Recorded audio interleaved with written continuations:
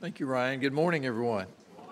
It's great to see everybody here. We especially want to welcome those of you who are visiting with us. We have some who are here for the first time. We have others who have been here before. We have some who are back that we've not seen in a while. We're just very thankful that we can all be here together to offer up our worship today. And it is our fervent hope and prayer that the worship will be a blessing to all. We've been talking about the cross, and we continue that today, especially thinking about 2 Corinthians chapter 5, verses 16 to 21, and Ephesians 2, 11 to 22. You've heard both those read. I hope that you'll have your Bible open to those two places as we are thinking about these two texts together. I think most of you realize that Scripture readings here at Glen Allen are never filler. They always have a purpose. They always have a function. And we honor God by hearing His Word read aloud together. And we honor God when we listen to that Word and when we pay attention to that Word and we are taught and shaped by that Word. And I hope that that's what happens here this morning. We had stopped by the woman's room in a small nursing home in a remote village in western Ukraine just to pay a brief visit, bring her a small gift of food and some other small items that we were hoping would be a blessing to her and would brighten her day. And as soon as we walked into the room, she began to weep uncontrollably. And we didn't know what was wrong. But she began to tell us through an interpreter her story. And she had 7 children, and that none of those 7 children would have anything to do with her. Not one of the 7 would take care of her, and that's why she was in this home. And not one of the 7 would even come to visit her. Now, I don't know her story. I don't know if her children were just all that indifferent and negligent. I don't know if she had in some way driven them away. I don't know, but I know that the sadness that she exuded so filled that room that it was just hard to stay in there. And you found yourself wanting to get out and just get away because the sense of her estrangement was so powerful and the pain was so great that it was hard to take. It was hard to witness, even in someone that we didn't really know. There are not many of us who could not tell a story of our own about some strained or broken relationship. There's not many of us who could not tell a story about abandonment by a parent or betrayal by a spouse or about a friendship that suddenly disintegrated and we didn't even know why. Something that maybe we don't speak about to anybody, or at least at most of the very few. Alienation and hostility are commonplace in all aspects of human life. Just think about how much of what we hear and what we witness in the world today has to do with alienation and hostility. Nation against nation, religion against religion, race against race, rich against poor, men against women, Republicans against Democrats, management against labor, young against old, husbands against wives, parents against children, and the list just goes on and on and on, doesn't it? It's practically endless. But there is one alienation that we all have or have had, and that a lot of people don't realize they have. And they don't recognize that a lot of the pain and the struggles and the disappointment in their lives are the result of that alienation. They don't know where the pain is coming from. And where it's coming from is from their estrangement from God.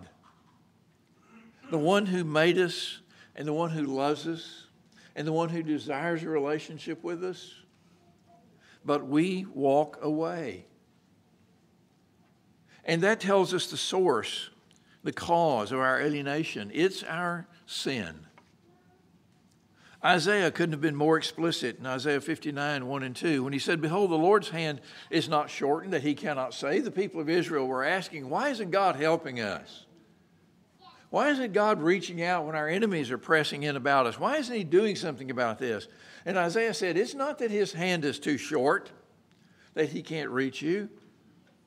It's not that his ear is dull, that he cannot hear. He says, but your iniquities have made a separation between you and your God, and your sins have hidden his face from you so that he does not hear.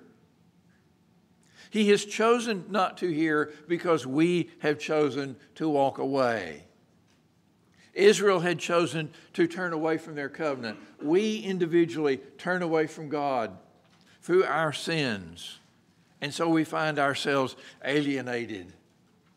But the Scripture tells us the good news that the situation isn't hopeless. That's why I think the parable of the prodigal son is one of our favorite of all of Jesus' parables. Because it's about reconciliation. And we love reconciliation stories, don't we? It's an illustration, it's a demonstration of what happens to us on the personal level, what had happened to Israel on the national level, that a son had gone away.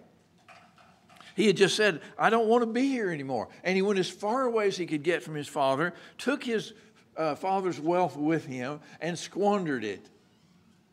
But finally came to himself and said, I know what I'm going to do. I'm going to go back to my father, and I'm going to say, Father, I'm no longer worthy to be your son. Just make me as one of your hired servants, just so I won't starve to death. Just so I'll be able to get along, just like a hired servant. And so he goes back, and he finds the father waiting and welcoming him with open arms. And he doesn't want to hear the speech. He doesn't want to hear the story. He just wants to welcome the son back. But then there is that elder brother who's been there all along, and he doesn't want to welcome him back.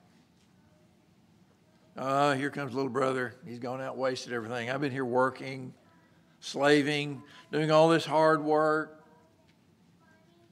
And now that he's come back, they throw a party for him. Never did that for me. And so there's just alienation all around, isn't there? You know who the chief figure is in that story? It's not the prodigal son. We call it the parable of the prodigal son. We ought to call it the parable of the waiting father. Because the chief figure in that story, the one who makes it all happen, is the father who loves and watches and waits and is willing to receive back. Had he not been there willing to do that, it wouldn't have mattered what the son did. It wouldn't have made any difference if he had ended up in the pig pen and said, I'll go back to my father, if he hadn't had a father to go back to. And we wouldn't care much about that story if he had come to his father and his father had said, I knew you'd come back, you sorry rascal. You're right. You're not worthy to be called my son. Go find you a place out in the barn. But instead he put a robe on him, shoes on his feet, and a ring on his finger, and he said, this my son was dead, but he's alive. That, folks, is reconciliation. Reconciliation, making peace, becomes one of Paul's favorite ways of explaining the meaning of the cross and what was accomplished there. Paul, by the way, is the only New Testament writer who uses that language. He's the only one who describes our being brought back into fellowship with God in terms of reconciliation. But it is a powerful reminder of what the cross is all about. Paul even characterizes his preaching as the ministry of reconciliation. He says God gave us the ministry of reconciliation, and he calls the gospel the message of reconciliation. That's what it's all about. It's all about reconciling us to God. And that brings us to 2 Corinthians 5, 16 to 21. And this is where you need to be looking at the text. It's obvious that reconciliation is the dominant thought of this text because Paul uses the words reconcile and reconciliation 5 times in 6 verses. Let's hear it again just to be sure that we have it clearly in our minds. Paul says, from now on, therefore, we regard no one according to the flesh. Even though we once regarded Christ according to the flesh, we regard him thus no longer. Therefore, if anyone is in Christ, he is a new creation. The old has passed away. Behold, the new has come.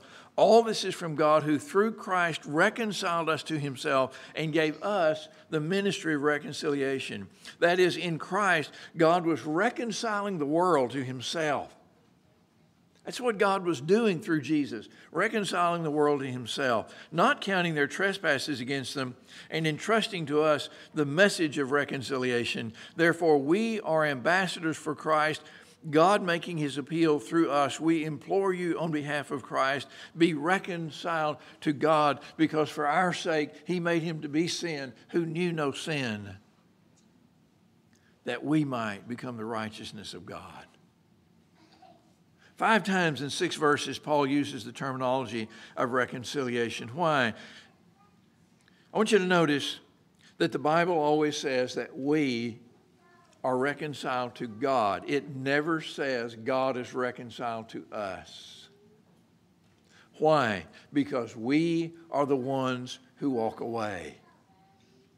We are the ones who create the rift. We are the ones who break the relationship by our sins. God has not done it. I saw a sign once and it said, "Does God feel far away?" Who do you think moved?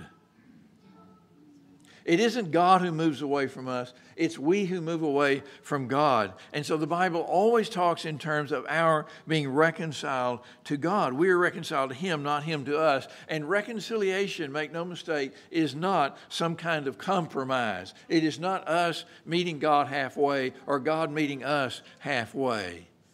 We ruptured the relationship, but God has come all the way in the cross of Jesus and provided the way for that rift to be healed. And notice that Paul says in verse 18, all this is from God. All this is from God. This is not anything that we initiated, but God is reaching out to us through his grace. As Paul describes it in Romans 5, verses 6 to 11, while we were yet sinners, while we were enemies, Christ died for the ungodly. And Paul says, through him we have now received our reconciliation. He uses that language again in Romans 5.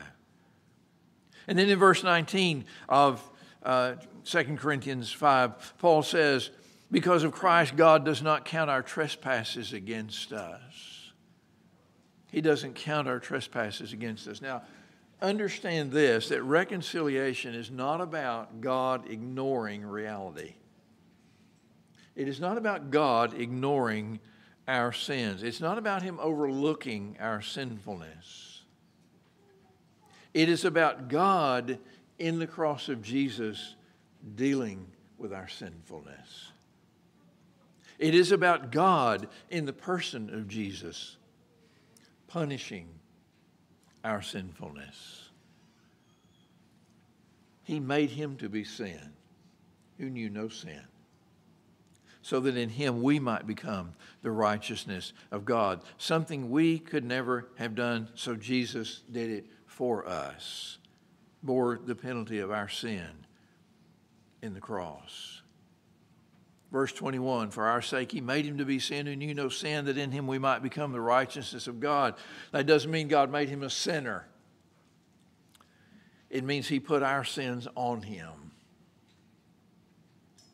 And he bore the penalty for us. Linda and I made a trip one time to do a wedding in Nebraska when we lived in Texas. We spent a night in Canyon City, Colorado. And I don't know if you've ever been to Canyon City, Colorado, but it's well named. The town sits on the edge of a huge canyon. They claim that from the top of the canyon to the bottom is something like 1,000 feet. I think it's more like 4 or 5 miles. I do. Looking down into it. I don't do well with heights. And there is a footbridge that goes across that canyon. Now this is about a distance of probably, I don't know, probably realistically 75 yards, but when you're standing on the edge of it, again, it's 4 or 5 miles, it looks like. And people were walking out on that footbridge and just, walking across that thing and back. And Linda said, you want to, and I said, are you kidding me? We're standing there. And somebody says, did you hear about the woman who jumped yesterday? And we said, no. And they said, well, if you look right down there. And I said, no, let's not. But I wasn't about to walk across that bridge.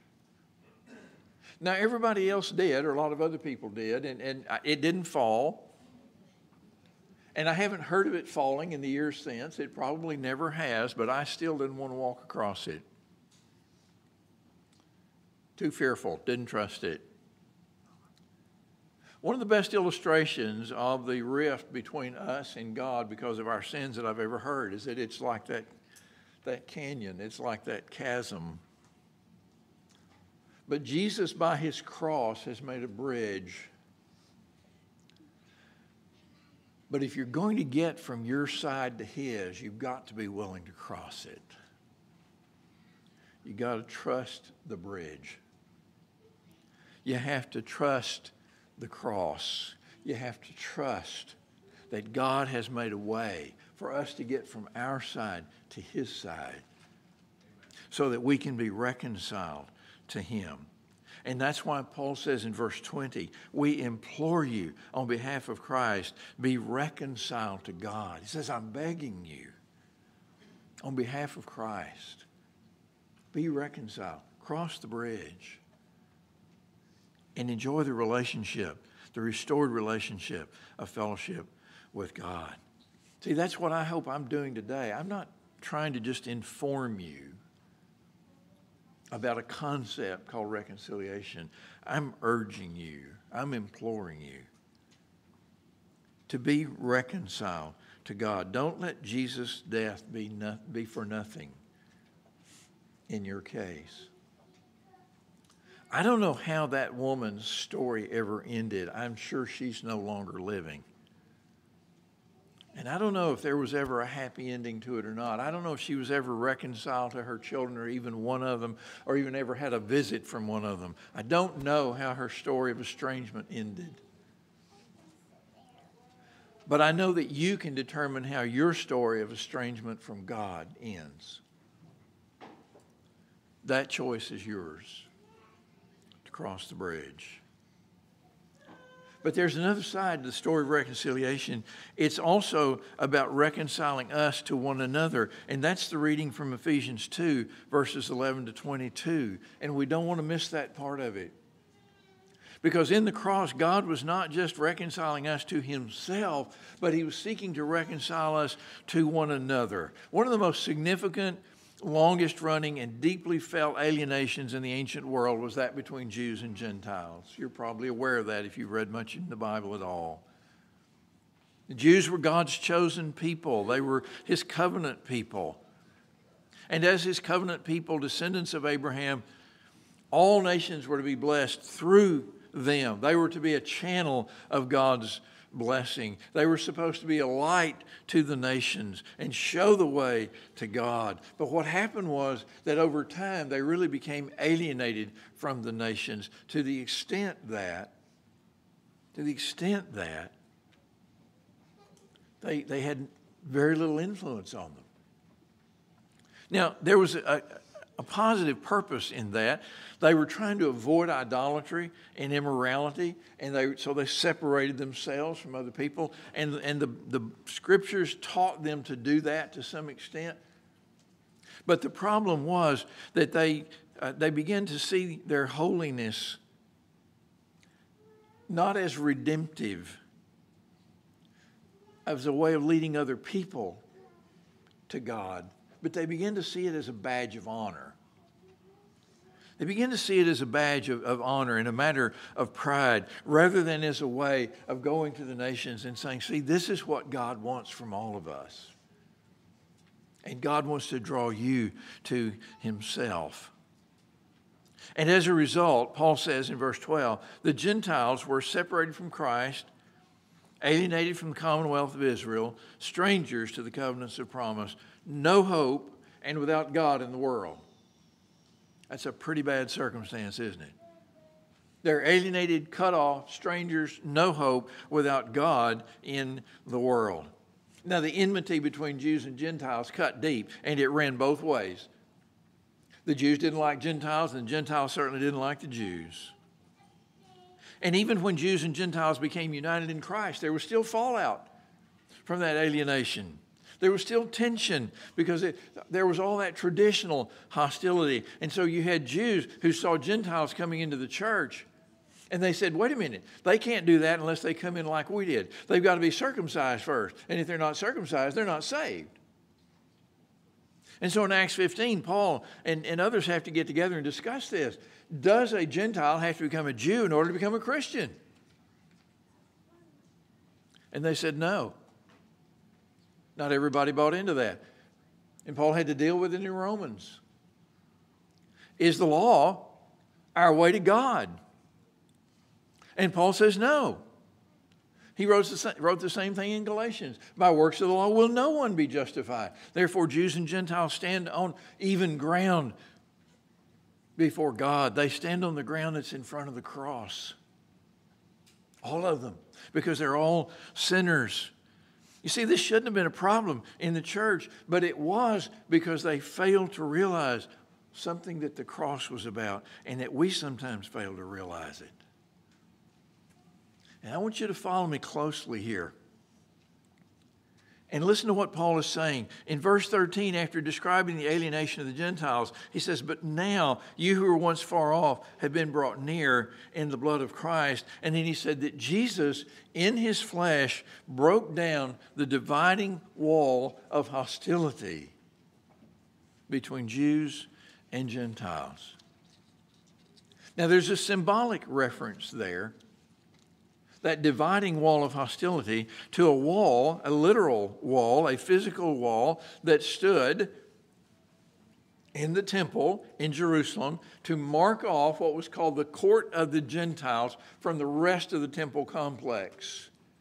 And it had signs on it, and some of these have been unearthed by archaeologists in Jerusalem that said anyone not of Israel going beyond this point will be responsible for the loss of his own life. Don't you know that made them feel welcome? You know, you can sit over there, but you come over here, we're going to kill you. There was that dividing wall of hostility. And so Paul uses that as a symbol here in Ephesians 2. And he says that God, through Christ, has broken down the dividing wall of hostility that symbolized that separation and that alienation between Jews and Gentiles. But then spiritually, that dividing wall of hostility refers to all forms or all symbols of separation. And the result is that by abolishing the law of commandments and ordinances, Paul says, he created in himself one new man in place of the two. When you and I hear the story of the cross, I don't think we usually think about that. And if we ask one another, why did Jesus die on the cross? To save me from my sins. And that's true. But the other reason he died on the cross was to bring all people together in one body, to abolish all of those reasons for alienation and hostility that we mentioned earlier, to tear down all of those walls. That's what the cross was about. Yes, it was about saving you and me from our sins, but it was also about making you and me, no matter who we are, and no matter how different we are, and no matter where we've been, and no matter what we've done, bringing us together in one body through the cross, all reconciled to God in the same way through the blood that Jesus shed on the cross. Now, our issue today is not Jews and Gentiles. But we've got a lot of other things that divide us, don't we? But the answer to our alienation is still the same. Still the same. The answer to a hostile and broken and alienated world is still the same. And the church is supposed to become the proving ground for the power of the cross. And if we were more cognizant of that, we'd do better, I'm convinced. we'd be better. We'd be more careful to not alienate one another. We'd be more careful to welcome one another as God in Christ has welcomed you, Paul says in Romans 15. We'd be more certain to do that because the church should be the one place where race doesn't separate us and wealth and poverty aren't issues and politics is not allowed to rear its ugly head among us because we all are focused on one thing and we know that nothing else is as important as that one thing, and that's the cross. That's the cross. You know why we have the Lord's Supper every week? You know one of the worst reasons I've ever heard given for having the Lord's Supper every week? Well, we're commanded to. All right. Let's just go in there and do it. We're commanded to. That's not the reason. The reason is because the Lord's Supper every week allows us to be reminded and to lift up the cross of Jesus and to be reminded that's who we are. That's what we're about. That's what draws us together. That's what makes us the church. Because the cross isn't just about gaining my personal salvation. It's about uniting all of us together in Christ. If it were just about my personal salvation, I wouldn't need you. And you wouldn't need me. But we need each other. And we come together to remember that. The church isn't just a community of the reconciled. It's a community of reconciliation. It's a community of reconciled people striving to reconcile other people to God. And that ministry of reconciliation that Paul talked about, we have it too. It's our ministry. Reconciling people to God and to one another is what we're supposed to be all about. And if we are not about that, we have missed the point of the cross. We've missed the point of the cross. Just as we have to be willing to be reconciled to God, we have to be willing to be reconciled to each other. We have to drop our pride. We have to drop our self-centeredness. And as Paul said, welcome one another. As God in Christ has welcomed you to the glory of God. Romans 15 and verse 7. And when we do that, then we can be members of the household of God, built on the foundation of the apostles and prophets, Christ Jesus himself being the cornerstone, in whom the whole structure, being joined together, grows into a holy temple in the Lord, a dwelling place for God in the Spirit. That's the church. Let's bow and pray together. Heavenly Father, we are so thankful to you today for the cross of Jesus. We're so thankful for the price that he paid, that we might be reconciled to you in spite of our sins. Father, we acknowledge our sinfulness. We repent of it. We continually seek your forgiveness, and we praise you for giving it to us and allowing us to be one with you. And Father, we accept the challenge of being one with each other. Sometimes, Father, frankly, it's easier to be one with you than it is with each other. We have a harder time with that, and we ask for your blessing. We ask for your help. We ask for your strength. Help us to continually look to the cross and see what you were doing there, that you were in Christ reconciling the world to yourself, that we also might be reconciled with each other. We pray in Jesus' name. Amen. We want to invite you to be a part of that community of reconciliation today, the body of Christ, the followers of Jesus. If you're ready to do that, we want you to come and tell us while we stand together and sing.